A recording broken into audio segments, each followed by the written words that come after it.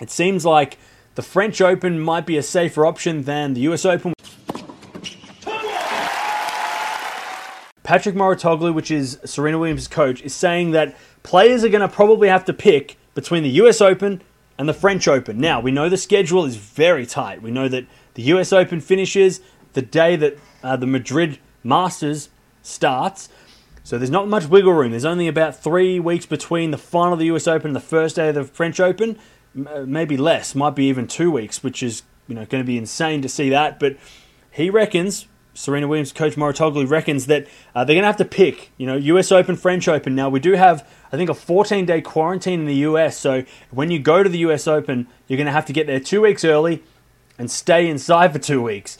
I don't know if the same thing is for the French Open. If you go to France, can you, go out and do whatever you want the first day, or is there a period of time we have to stay inside? I don't know what the situation is there, but yeah, it's going to be interesting because a lot of players won't go to the US Open because of that 14-day isolation, which is understandable. And it gives the American players that advantage because they are in America. They don't need to quarantine for 14 days because they can just go straight to New York and be fine. But the French Open, I don't know how that works. If they go from America to France, what will happen there? So Mouratoglou has said the schedule is crazy. I don't know what's going to happen, but some players will be ready, be more ready than others. So I'm assuming that he means the American players will probably be more ready. It looks impossible, especially changing continents, changing surfaces with everything so compact. So yeah, changing from hard court at the US Open to the clay, even though it's not as big a change as Wimbledon and the French Open, which they're pretty close together if you look at the schedule too, it's still not ideal for the players that do well at the US Open because, like I said, if you go from the US Open semi-finals straight to the clay courts, you've only got like 2 weeks where, you got to train for the French. Whereas if you skip the US Open, for example, which a lot of European players seem to be entertaining that. I think Simona Halep might be the first one to say she's not going to be playing the US Open, or she's pretty much out of the US Open. And a lot of other players are thinking, I'm going to focus on the French. They're going to get to play on clay for those weeks when, some of the other American players, for example, Serena and maybe Andreescu as well, they're going to be playing the US Open. So that'll be interesting to see how this schedule plays out because it's very compact.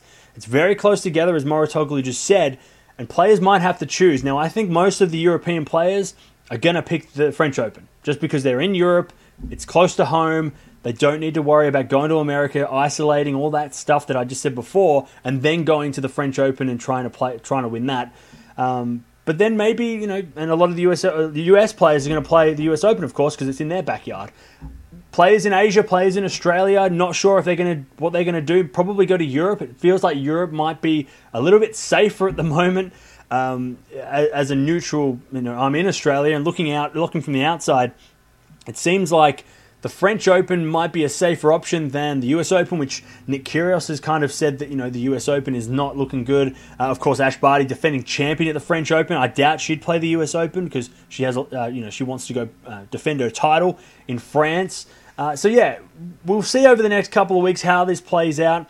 The players that start playing the warm-up tournaments for the US Open you'd expect would be playing the US Open. Tsitsipas, Medvedev, they're confirmed to play in Washington like they did last year. So those guys seem to be wanting to go play the US Open, which I think is a smart idea, because if you've got no Djokovic, no Nadal, there is a title up for grabs for somebody new. Maybe Stan or Murray can play that one, but or Cilic even, he might be able to win the US Open again. But it's a great opportunity especially for the men. I think with the women's side, every tournament seems to be pretty open. Anyone in the top 10 could win any of the majors. But for the men's side, there's a massive opportunity for the US Open for a new US Open, a new champion at that US Open.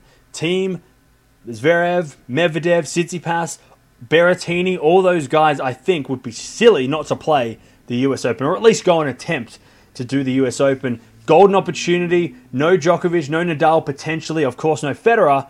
Why not go have a crack at it? But yeah, it seems like a lot of players might have to choose. A lot of the top guys might have to choose, and girls might have to choose. So we'll keep an eye on that as the tournaments start up in a couple of weeks.